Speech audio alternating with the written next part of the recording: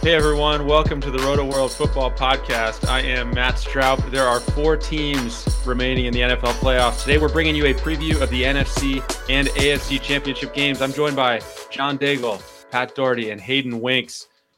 Guys, quietly, I would say one of the biggest storylines of this postseason has been the emergence of Pat Daugherty as an elite, dare I say dominant? Yes, we'll say dominant DFS player. He's way too humble to say it himself, but he came in here after the wild card round, just having raked in an untold amount of cash, carrying himself with a ton of swagger. Pat, I just want to ask, how's it been going since then? Listen, you can't win a GPP every weekend. I mean, I do almost every weekend. And by that, I mean one time ever in my entire life. And, last weekend, it was huge. We played about $30 and we won $33. So I'm printing money over here. And if I can make $3 every week, I mean, I feel like I'm close to like breaking the system, the DFS system. They might have to make changes at DraftKings, to how the system's. If I'm just going to do that every week to them, it would be a real problem. I'd rather win the $3 than lose the rent I don't have to pay to anyone like I did. So congrats. Big congrats. Because Michael Thomas was not friendly to me. No, he was not. Rotopat, all you have to do with that $3 invest it into some Bitcoin, and then your kids' tuition is all paid for. Well, can I tell you something about DFS too? Like, so I played, I think, 5 different lineups, and my friend and I probably spent 40, 50 minutes making the 4 lineups. And then the only one that cashed was the one I put in like 5 minutes before the games started on Saturday. I'm like, I don't have a single Brady lineup. I put in a Brady, and like the one I put by far the least amount of thought into was the only one that made any money. You just can't go full tournament, bro. You can't say, "Oh, I was a 2v2 away from winning $1 million." Yeah, that's the point of DFS. You got to get it all right, of course. Can I say one other thing? I'm not about DFS. Tonight we're going to let the healing begin, and we're going to begin the peaceful transfer of power to Taysom Hill in the Saints quarterback room, and it's just going to be an off season of change in the NFL in America. Can't wait for that. It's going to be Jameis. That's my take. Yeah, I think it is going to be Jameis, but yeah. All right, let's get into our game-by-game preview. Just 2 games, of course. First up on Sunday is the Bucs at the Packers.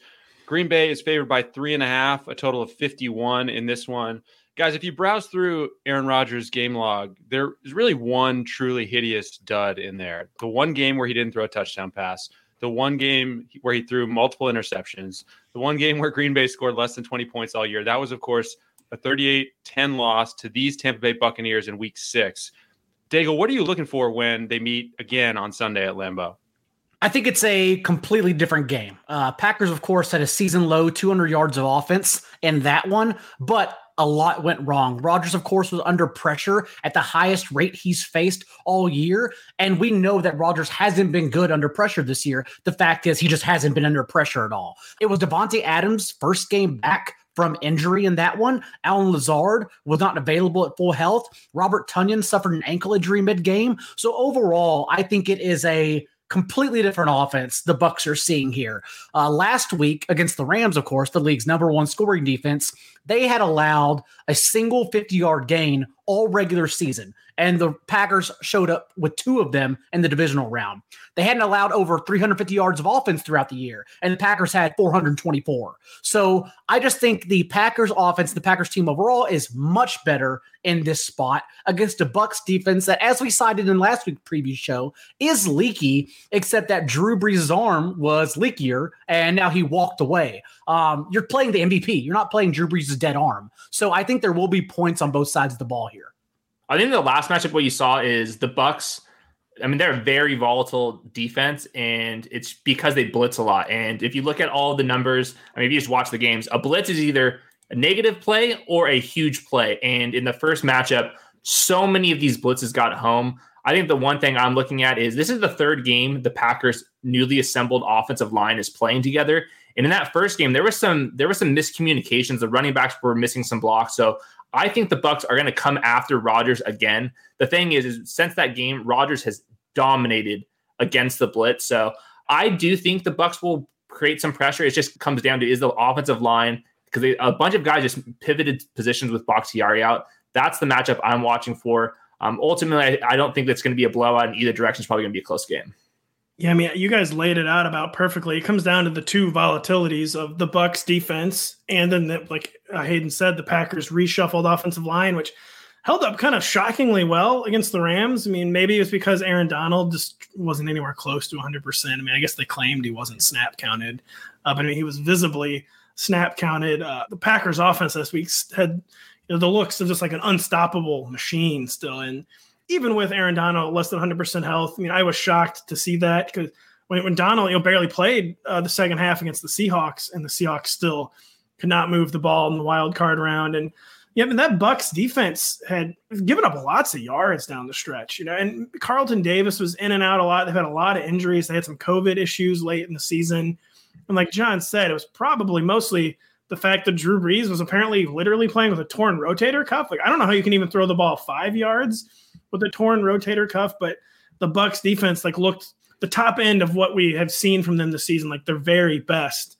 And I mean, if they can play even half that well, it'll be a real. Hayden too made just a great point. It was all about that pressure was just getting home time and again in that first game. And I think it's going to be a different game, but you guys just nailed it, where it's the two volatilities, the Packers line and the Bucs defense. And their front seven has quietly been a sieve as well. Most recently allowed 100 yards to Alvin Kamara last week, and then in week 17 allowed 130 yards to Brian Hill. So I think Aaron Jones can quietly have some success here as well, although as we saw last week, he'll probably be in a 55-45, 60-40 split with Jamal Williams. What is the deal with Aaron Jones in the passing game? The Bucs allowed the most running back receptions this season, and Aaron Jones is one of the biggest playmaking running backs there is in the passing game in the NFL, and he hasn't had five catch games since the first half of the season. I don't know why he's been so maybe they just haven't needed him because they've been humming so well, but I would love to see Aaron Jones more involved in the passing game this weekend. I was just looking at the running backs when I was doing my player projections, and Aaron Jones is my highest projected running back, but that's like at 13.5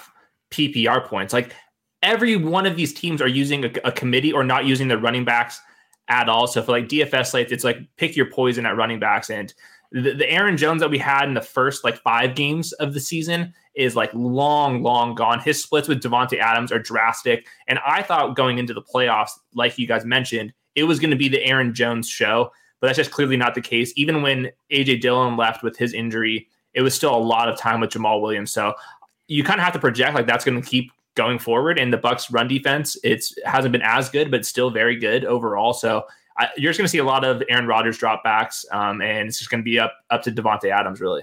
Well, they're going to run the ball. That was their scheme against the Rams, to keep Rodgers out of pressure from Aaron Donald, who, like Pat said, 55% of the snaps, and when he was on the field, just was not effective. He was clearly banged up and just muscling through that one.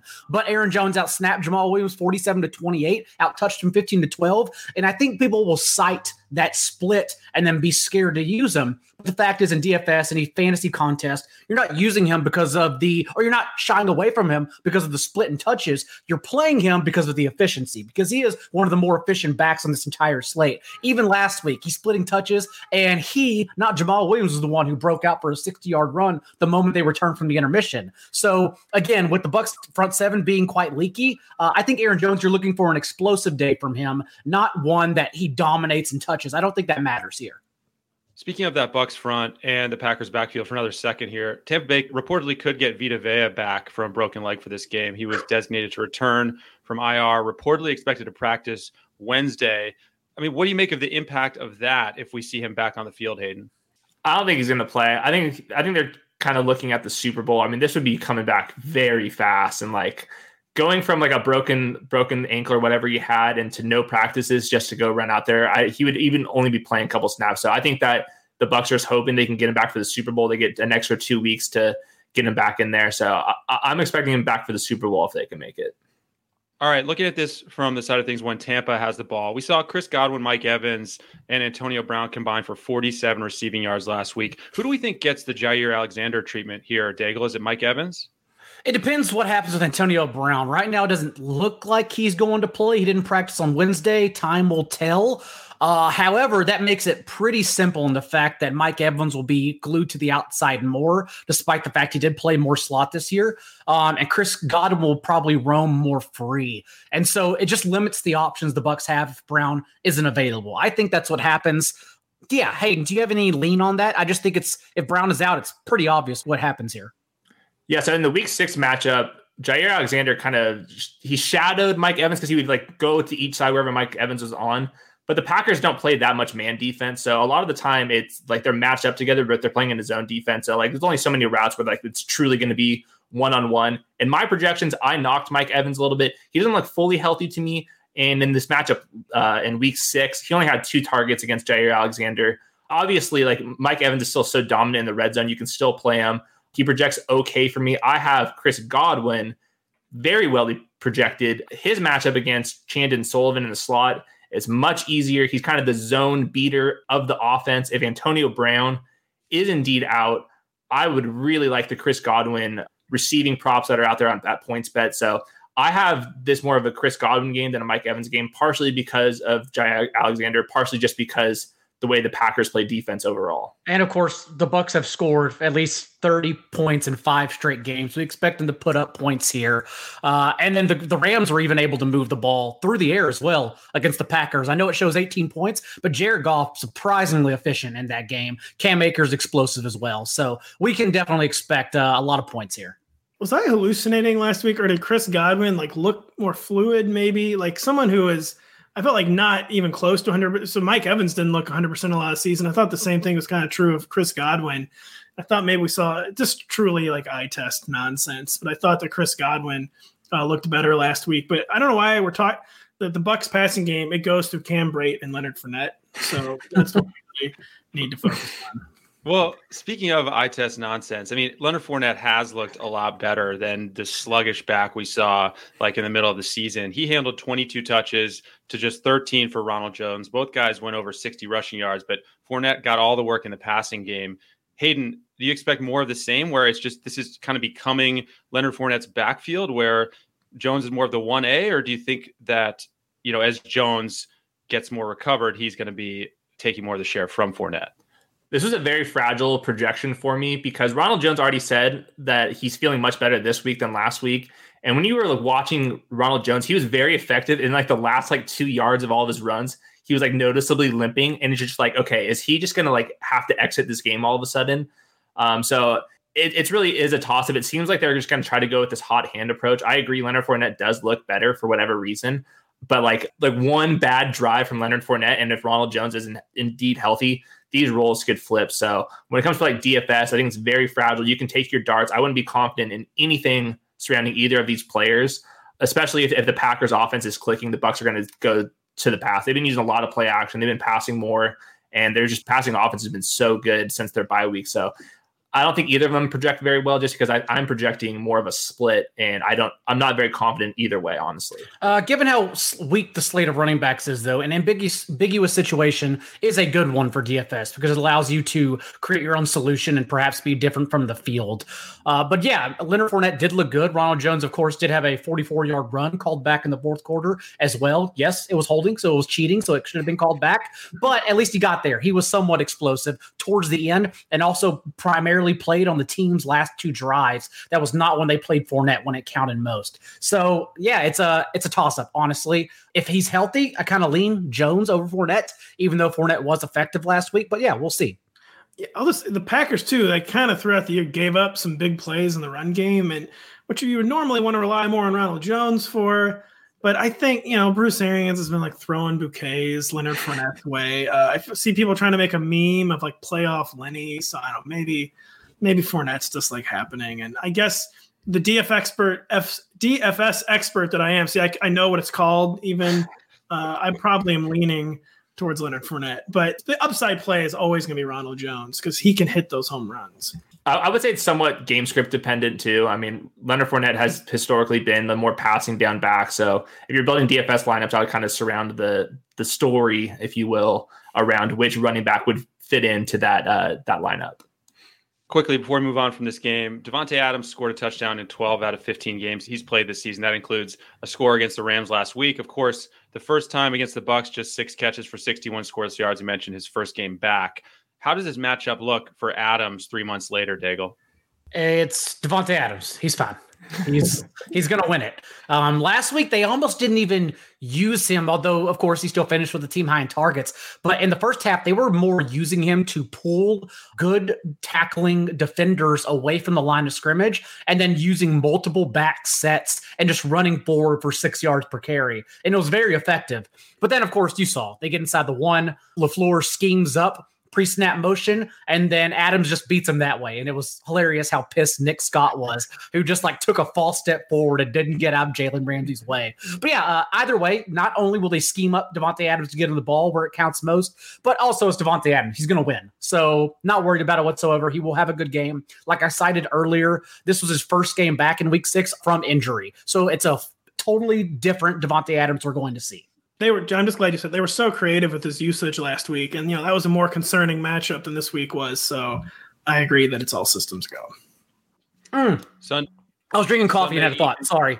Alan Lazard as well, I'll say. Last week, that was his most snaps and targets and catches, I believe, since he initially suffered his injury in week 3, that core injury that he was limited for the second half of the season. This team was in dire need throughout the year for a second receiver outside of Davante Adams. And Alan Lazard obviously delivered with his opportunities. So, yeah, it's, again, another player that the Bucs just didn't see at all in week 6.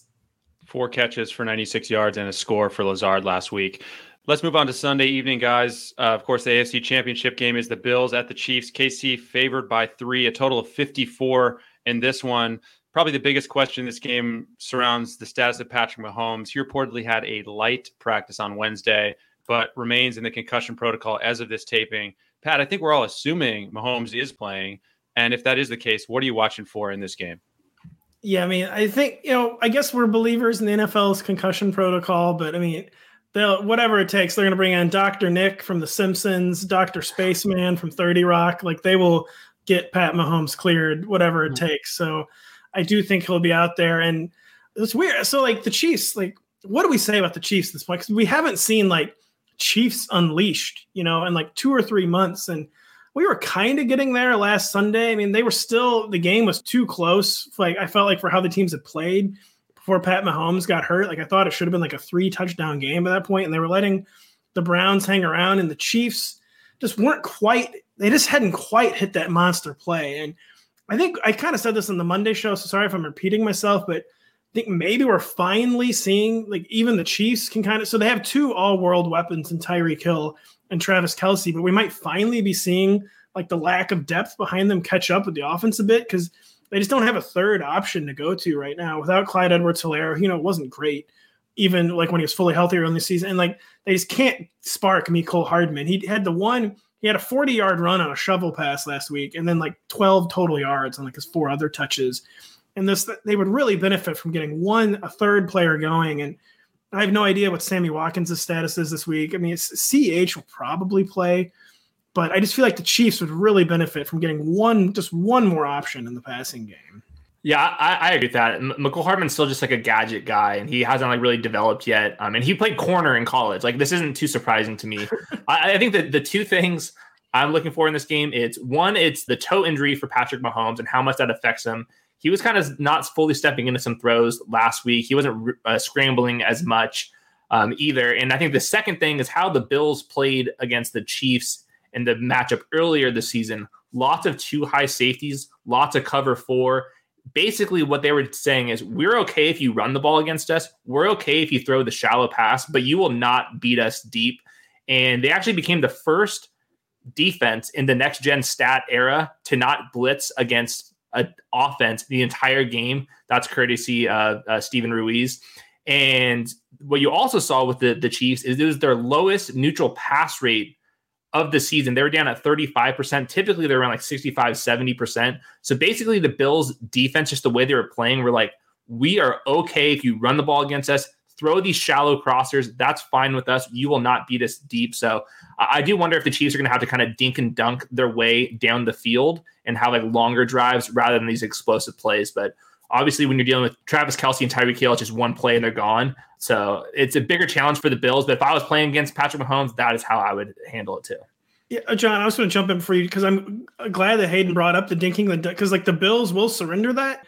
But like the Bills did that, 2 weeks ago against the Colts. And like I felt like it wasn't good enough. Like they should have lost the game to the Colts. And like Phillip Rivers didn't have like a super high yards per attempt. He didn't have like a lot of 20-yard completions, but it seemed like the Colts were getting like 15 yards like at will against this Bills defense. And, that is not going to fly. So, I mean, last week, totally different mindset, like game plan against a dual threat quarterback and Lamar Jackson. But I got the feeling like that is not going to fly this week against Pat Mahomes. And it's hard to know what to take away from that first game, but by the way, because it was like a Monday afternoon in the rain.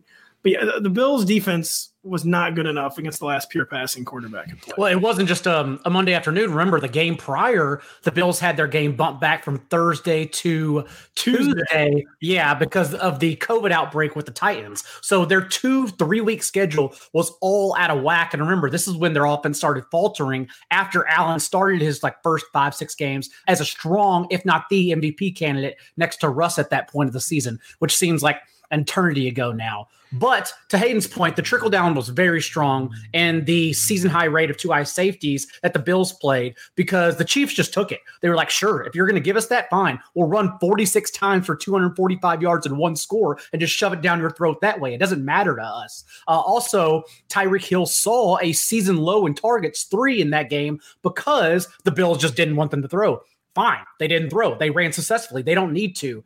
I do think we see a different outlook for both sides in this game. The concern is that the Chiefs also, like you had mentioned, Pat, really just haven't been explosive. Now they haven't scored 22 points at home in 3 consecutive games. If it weren't for the Jets game, they would have an even longer streak of not beating teams by more than 1 score. So yeah, it's a faltering offense. It's one that really hasn't been too impactful outside of just outright winning the second half of the season. And so that's why I think the Bills can at least hang around here.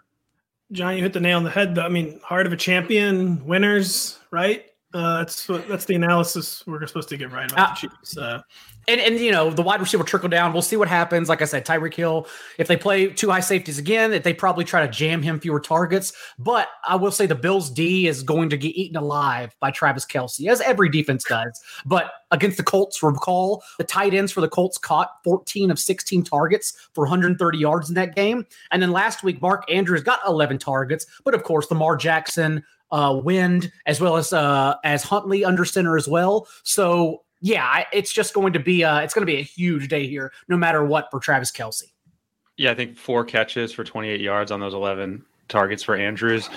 Guys, Josh Allen had one of his ugliest stat lines this season against the Chiefs. Season low 122 yards, just 4.5 yards per attempt in a Week 6 loss to KC.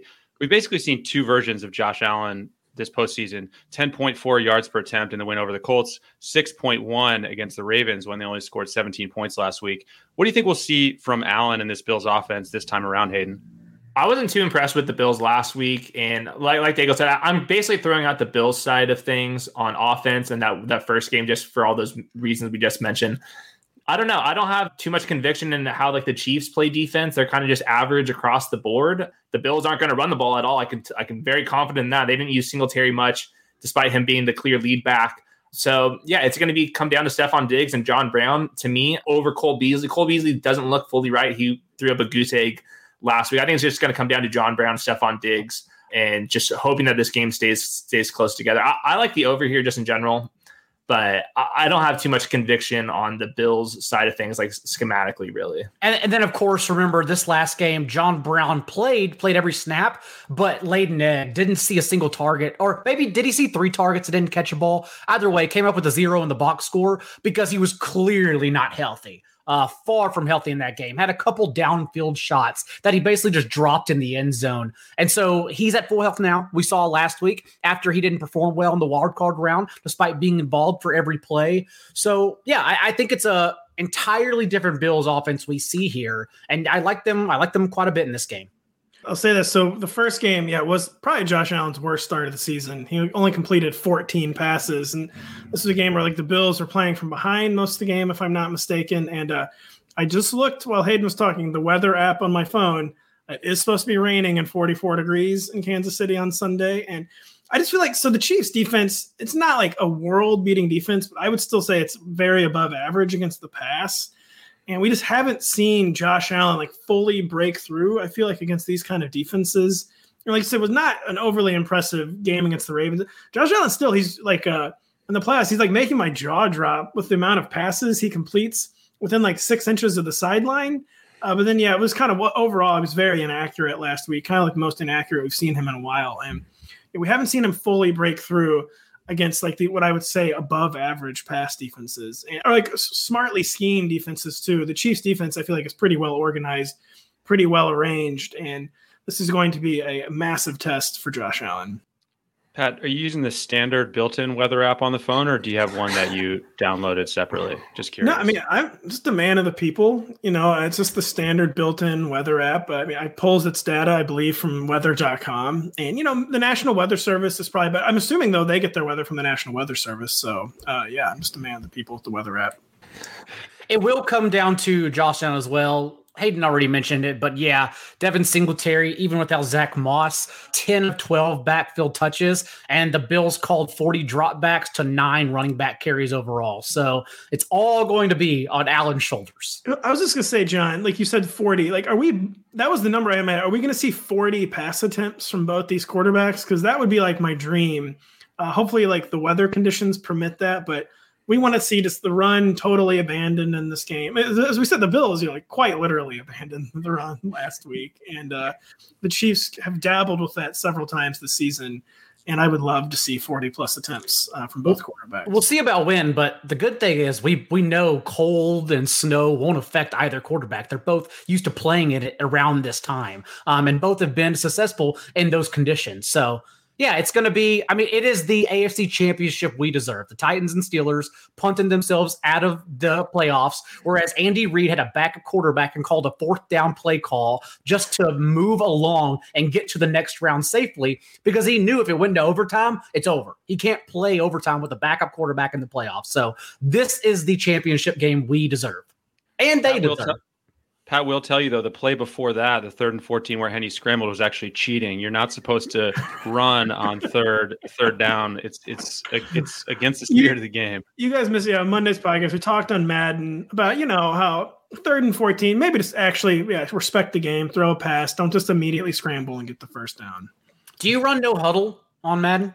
Yeah, so kidding aside, I do that all the time, the scrambling, and I'm all hurry up basically. Yeah. And I'm pedal to the metal. I'm like Chip Kelly, in his salad days at Oregon.